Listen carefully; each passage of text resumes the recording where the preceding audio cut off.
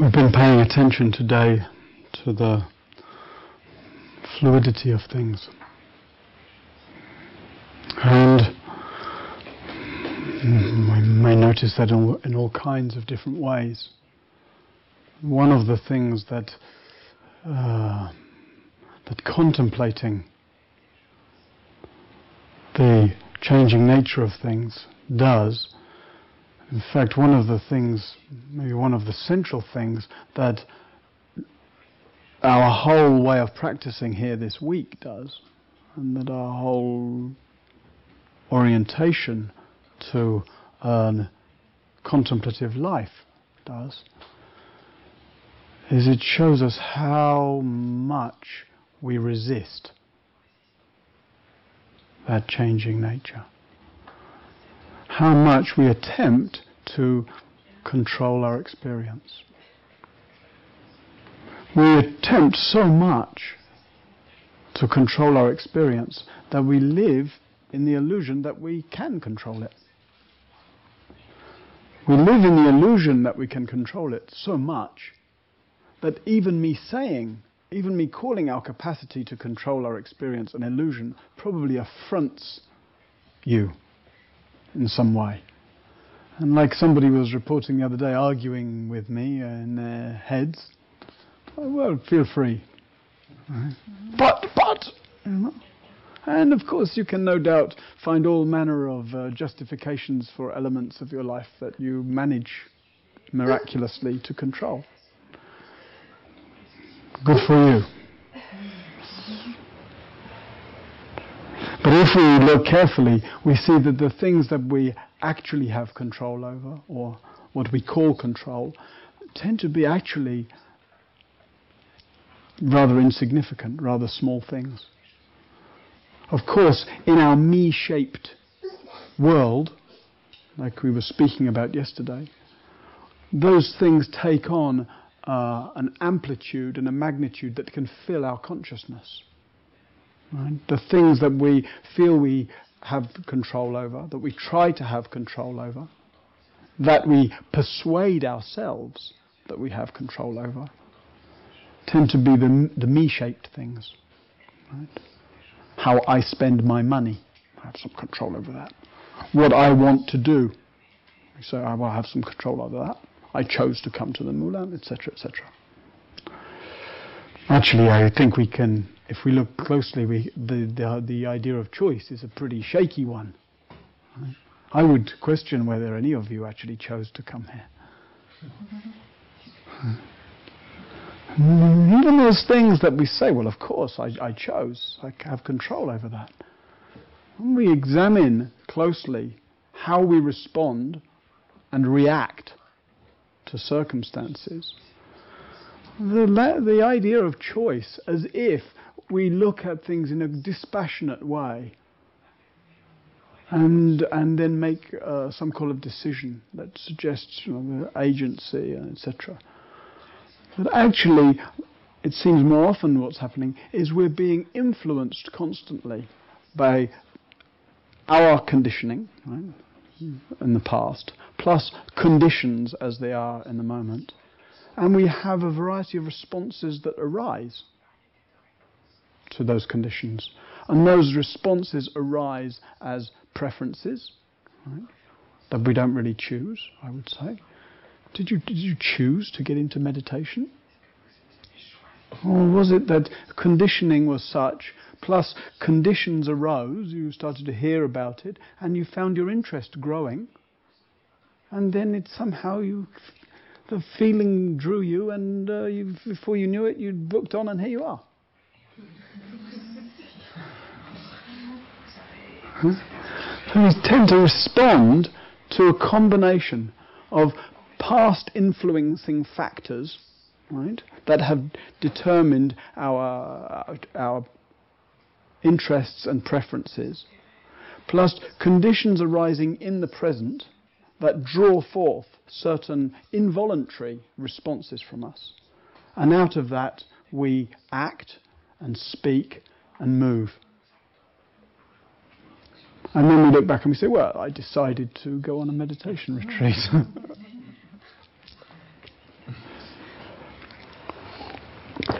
So even those things where we can sort of successfully argue that we have agency, control, choice, decision-making capacity, I would say we're more at the mercy of those influencing factors and conditions than we like to admit.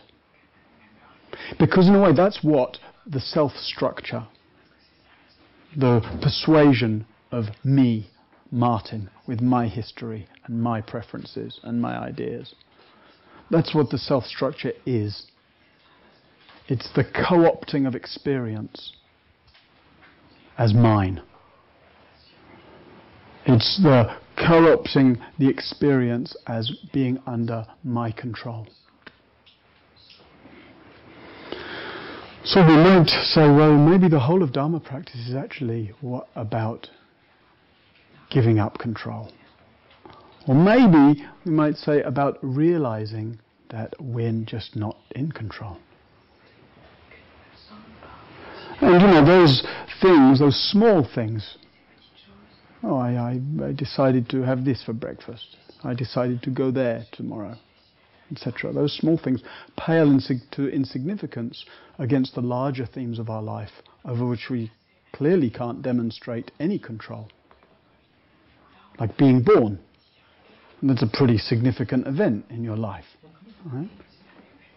How much choice or control did you exercise in that? And then the fact that having been born, your body just does this thing. It grows and it develops and... of course, influencing factors are there, that we decide to eat this or that food, we choose in accordance with these influencing factors to exercise or not, etc., etc. So influencing factors are always there, but basically the grand themes of our life: birthing, aging, first growing and developing, then decaying, shrinking, and then dying, over which, if it's not already clear to you, I'm sorry to break the news, you don't have any control.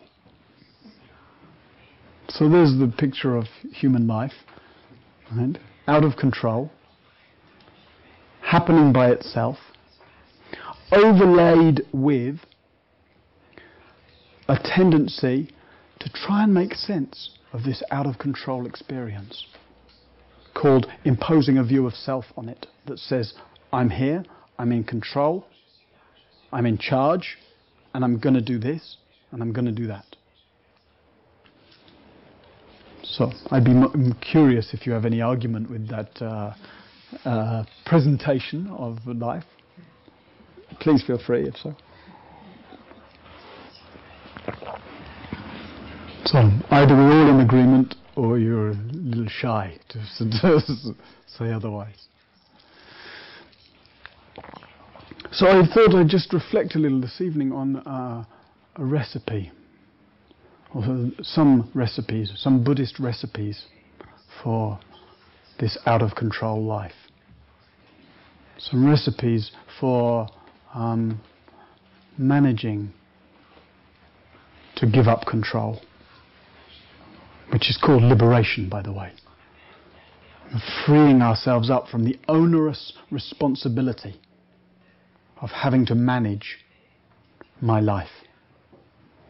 Because the rather sweet, refreshing, relieving, beautiful thing is that despite all that I imagine when I'm trying to control, actually the vast majority of all that goes on in this life doesn't need it. It just doesn't need my control. Not only does my life manage very well without me, it actually manages much better than I can.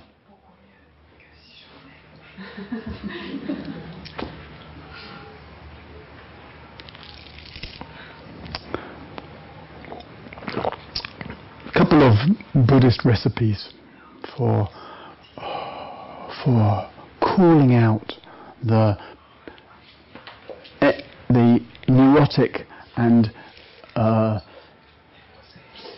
tense controlling of things. The first is renunciation,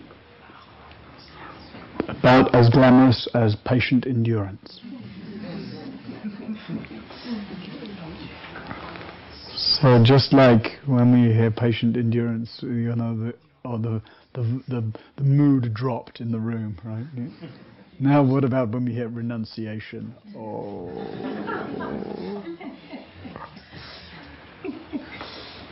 So maybe we'll, like we've been doing with some of these Buddhist terms, maybe we'll try and find a translation that we're happier with.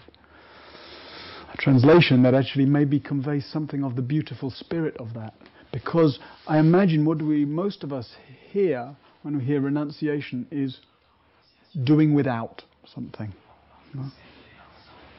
Renunciation seems to be giving up something that I would rather not give up. But the spirit of renunciation in the tradition is one of unburdening. So, like with control, it can feel rather frightening to us, the idea of giving up control. Whoa! But actually, what we're pointing to is rather the liberation, the freedom of unburdening ourselves of the need, the neurotic need, and the rather futile need of trying to control. And there's several areas that we can particularly unburden ourselves.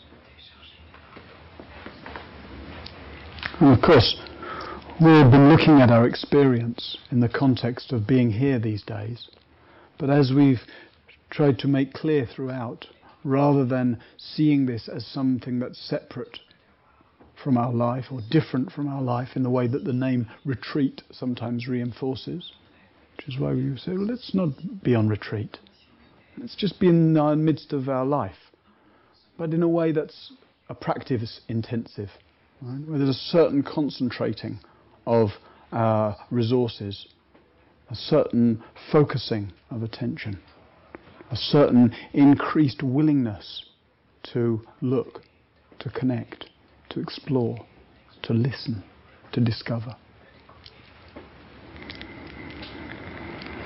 So even though we're looking at our life in the context of these days, these practices of unburdening are not particularly about this environment or about this rhythm of life.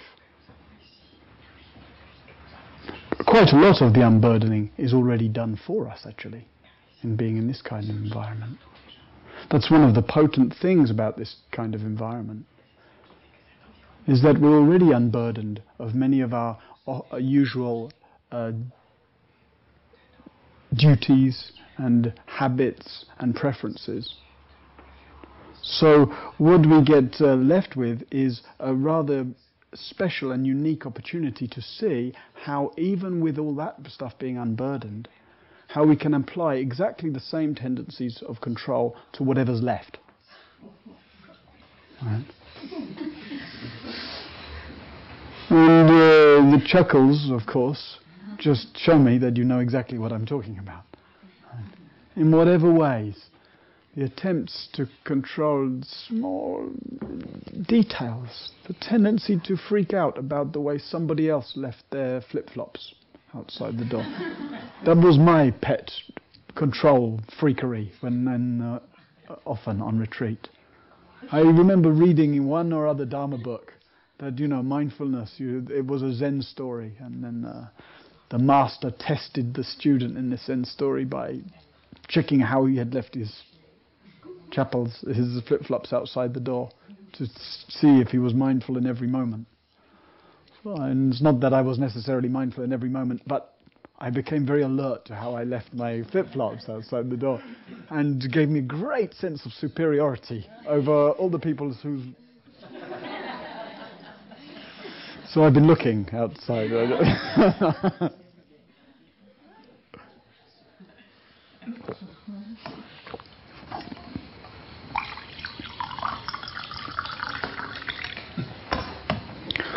So it may be in an environment like this that we're looking in a rather subtle way at a tendency to control.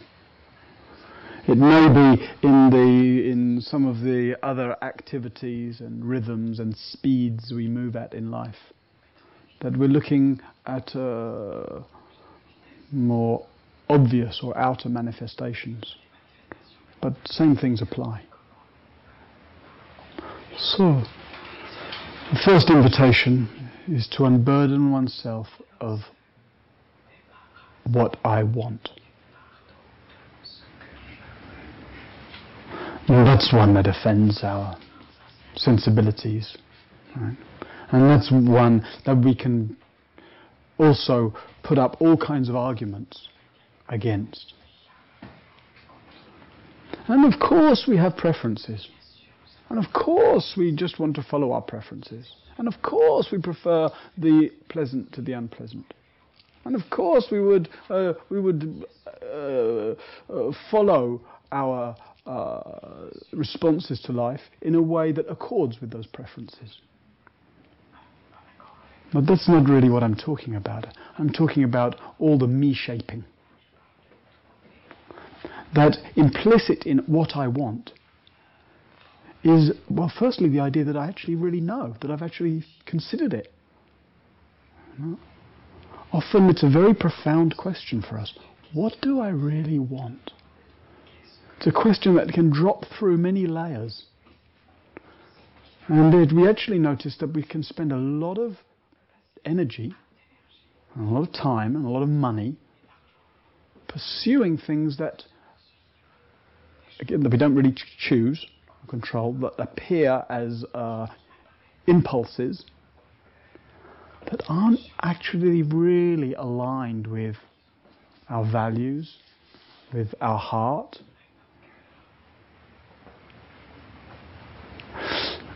So there's one opportunity to unburden ourselves, to actually get some free space around the completely natural process of wanting that arises.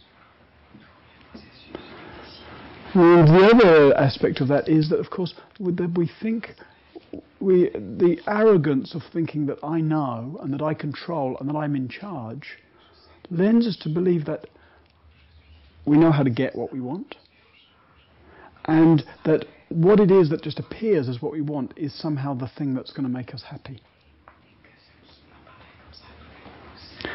And I was just reflecting about this coming in and thinking, I don't know so much how to talk about this stuff.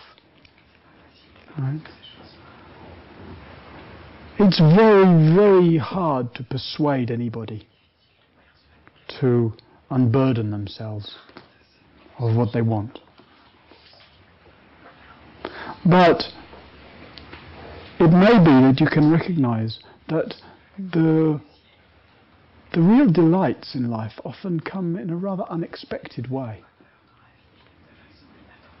That the things that we often find most helpful, most instructive, most nourishing, aren't the things we were looking for at the time. That our illusion of choice and control often points us in a direction that's actually not the one we were really looking for or intending or aligned with. And of course, even if we think we're very clear about what it is we want, our capacity to control it going like that and going like that is rather vague. You might see for yourself, if you look back over the last 20 years or so, you know, how much did the trajectory of your life over the last 20 years accord with the plan you had for it 20 years ago? And I can see a few of you shaking your head, right? And maybe some elements of it did.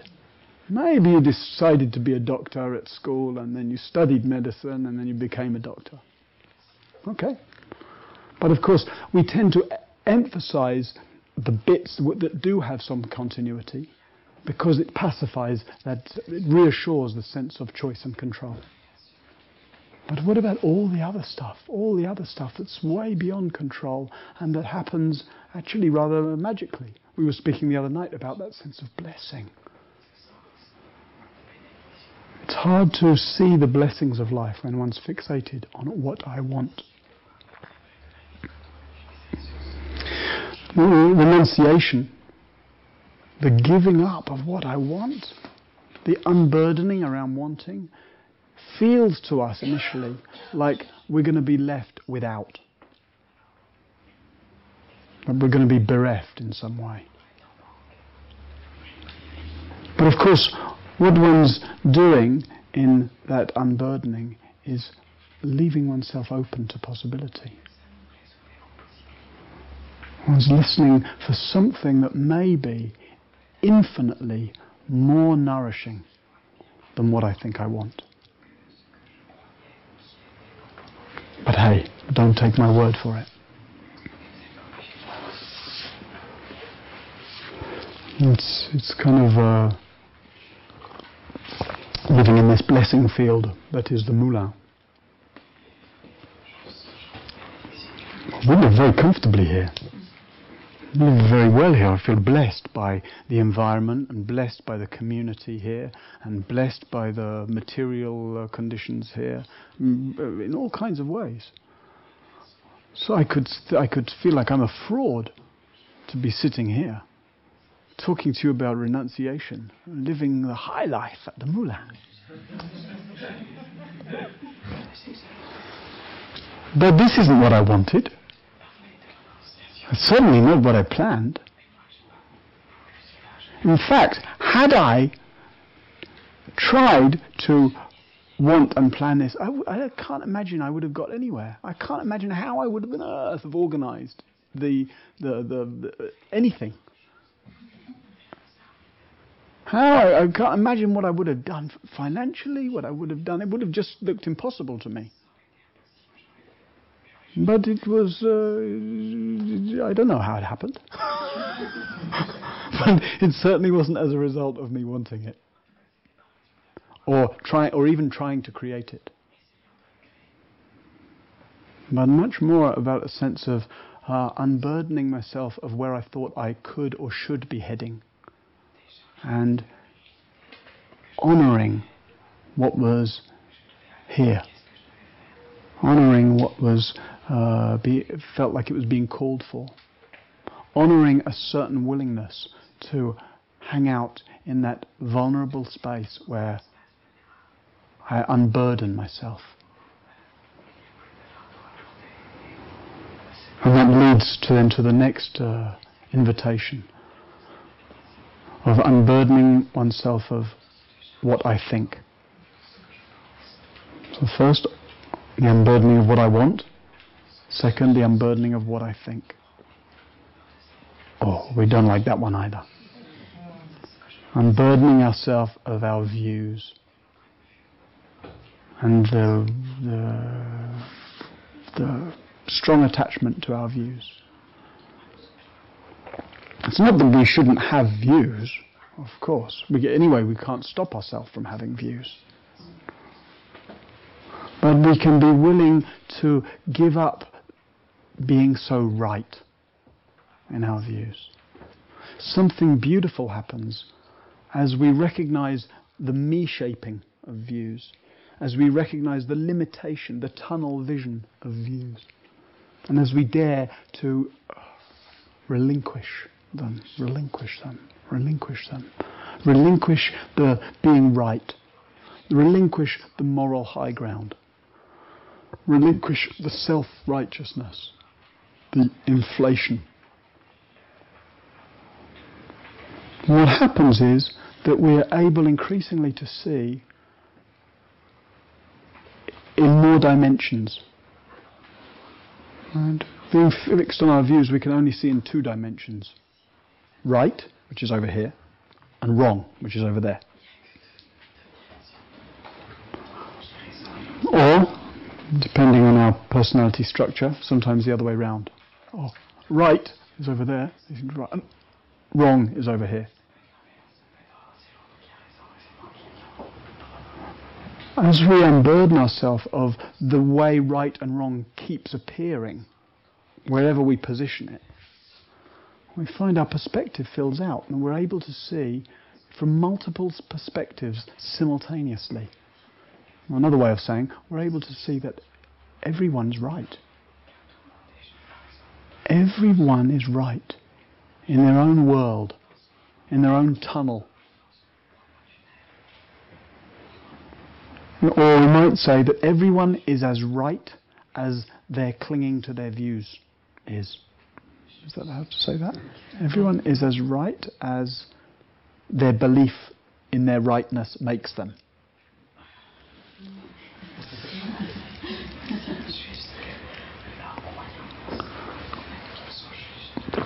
Yeah. Yeah.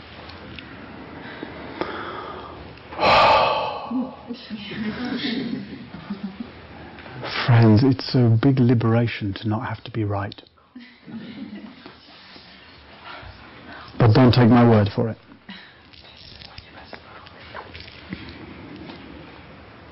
And then the third category, we're asked to unburden ourselves of who we take ourselves to be. And we spoke earlier about that tenacious conceit of being the one who. And this renunciation, it's not something we can just put down. We can't just put down our wants. We can't just put down our views. We can't just put down our sense of who we are. Of course not. Actually, the arising of wants, the arising of views, the arising of a self-sense is completely natural. It's the holding on to it, the being seduced by it, the believing in it at whatever the cost, that makes things so limited. So, in other words, we're invited to take ourselves less personally, take ourselves less seriously.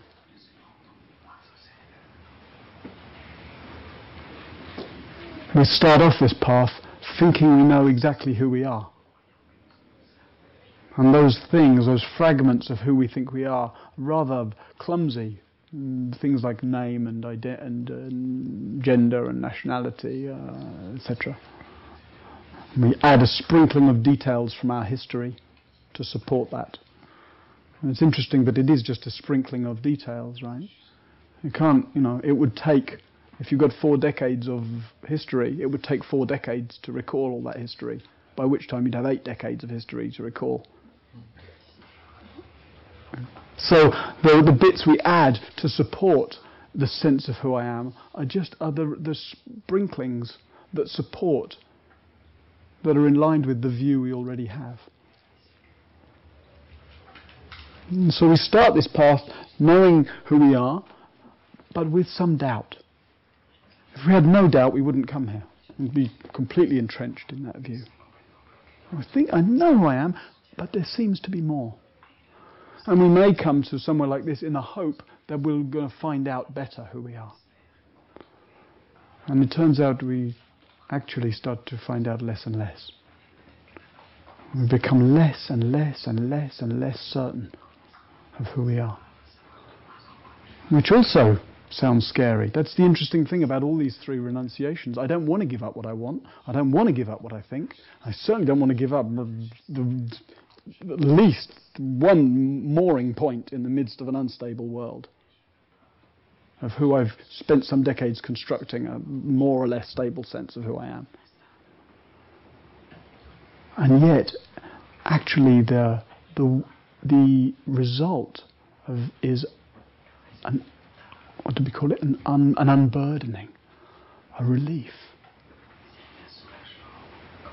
Part of the fear in giving up the sense of who we are is that I'll lose the capacity for personhood. But actually, we never lose the capacity to speak and act as if there's someone here. Actually, the capacity gets a lot more refined because we're not dependent on it. We can use it to the extent necessary. It's super handy for some of the interactions of life. And we're also able to feel around it, to see beyond it, to not take it so personally or seriously.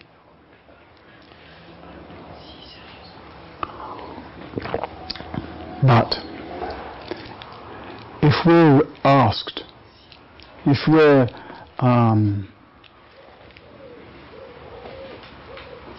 going to give up what I want, what I think, and who I am, surely we've got to replace that with something. And I think that something is something that's sometimes missing in this kind of tradition. We've inherited this tradition from, or we've inherited this meditation practice from an Asian tradition that was about much more than meditation, and we've tried to point to correlation between inner contemplative life and outer engaged life. But in those Asian traditions, the practice was filled out by somewhere to rest the heart, somewhere to rest one's faith, somewhere to rest one's devotion, you might say, to compensate for giving up what I want and giving up what I think and giving up who I take myself to be. And for some of you might feel a certain stirring in the heart when you hear the word devotion.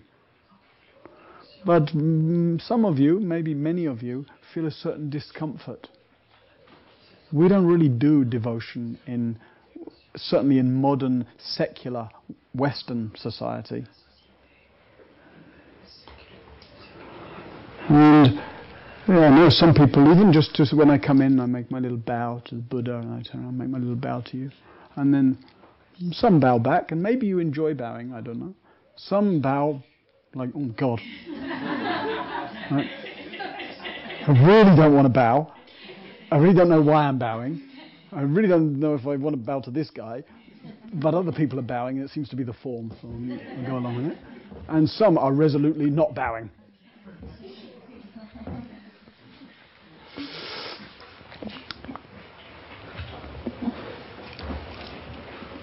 And it's very understandable why we feel some discomfort around devotion. We probably, all of us in some way, have been betrayed by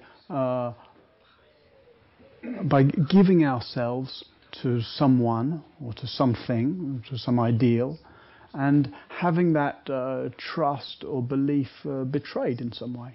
Even in very small ways in early life, we're very naturally devoted to our parents when we're young. And sometimes just in very small ways, we feel that devotion betrayed just by their unattunement to us at some times. And of course some of us through violence or neglect or abuse have that devotion betrayed in very, very painful and traumatic ways. So it's understandable that we feel some reticence around devotion.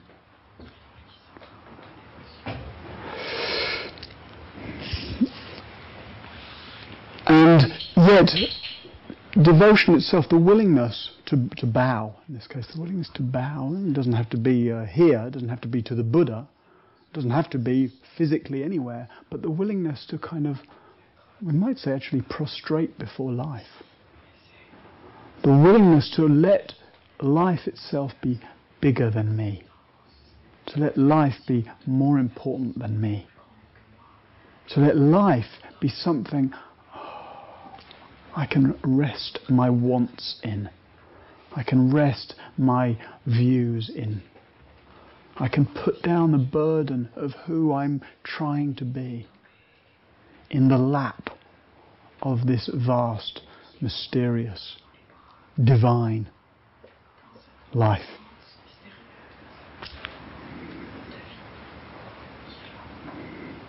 In Buddhism, there's a form for that. And that's why when I come in, there's the bowing to the Buddha. Partly it's just a kind of fondness. I'm happy to see the Buddha. Partly it's there's a kind of acknowledgement of just that kind of 2,500 years of tradition and teaching and all that I've received from my teachers, etc. But really what bowing to the Buddha means awake. Right? That one's resting one's wants and views and the need to be someone at the altar of awakeness. One's taking refuge. Buddhang saranang gacchami. I go to the Buddha, I go to awakeness for refuge. If you've got no refuge, it's very hard to put down your wants and views and who you take yourself to be. It's just terrifying, in fact. It feels like if I put all that down, there'll be nothing left. But one's laying them at the feet of wakefulness. Being here. A here that doesn't demand anything. A here that can't be contained by what I think about it. A here that passes straight through the one I take myself to be. So that's, when I come in, that's the bow to the Buddha, the bow to awakeness. And at the same time, I'm bowing to this teaching seat, which is empty when I'm bowing to it. Rather beautiful to say, so bow to the Buddha, bow to the Dharma. And it's interesting for me that I'm bowing to an empty seat. I never see myself sitting on this seat. Whenever I look at the seat, it's empty. I mean, if I'm looking at myself, I can't see the Dharma seat. Right? And if I'm really looking at the Dharma seat, I don't see myself. There's a rather beautiful reflection in there. I'm bowing to the Dharma, to these teachings that illuminate the way life is. Dharma, bowing to the nature of things. Laying down the accumulated weariness of my wants and views and self-sense at the altar of the way things are. And then I turn around and I bow to all of you. And the Sangha. So these are the three jewels, right, in Buddhism. Buddha, Dhamma, Sangha. Wakefulness, the way things are, and Sangha really means support. So firstly, bowing to you, I see the Buddha up there. I turn around, more Buddhas. And so there's partly a bowing to the recognition of the goodness of your practice. Partly a bowing to, not taking it for granted that you're here. Not taking it for granted, not just that you came, but that you're still here.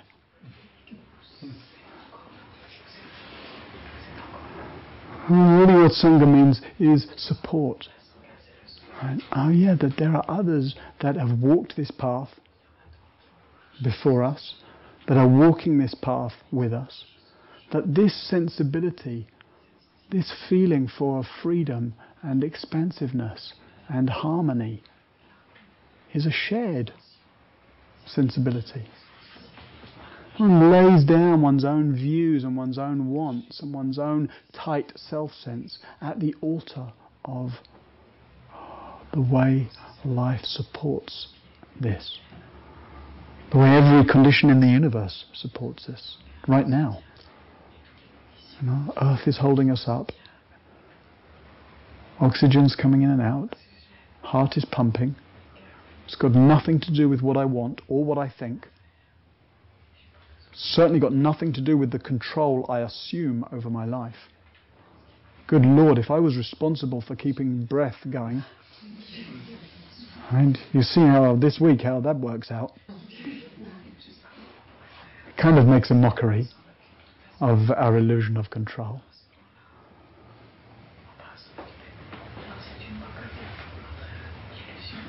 So we're invited into a wakefulness in which we can lay down our burden. We're invited into a close listening to the way things are, that don't need our neurotic manipulation.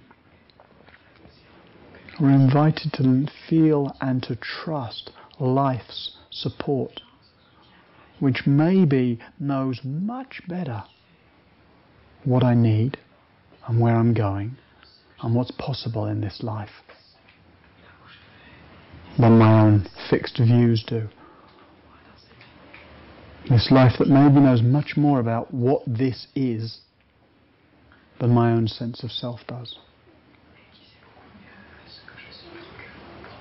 So I really invite you to bow, friends. Not necessarily to this guy up here, he doesn't mind at all. And not necessarily to me, and not necessarily to them at the Moulin, and not necessarily outwardly at all. But at least inwardly, I invite you to consider and to contemplate laying down the burden of trying, and if we're honest, constantly feeling a sense of failing to control our lives, to always have to get what I want, to always have to know and be right, and have some view about things. And maybe most burdensome of all, to always be having to reinforce and construct and then try to perfect this sense of the one who I take myself to be. Maybe all of that can be laid down at the altar of being awake to what is moment by moment, at the altar of life's naturalness of unfolding, and at the altar of life's freely expressed support for itself, of which I seem to be some expression, of which you seem to be some expression, for an indeterminate amount of time.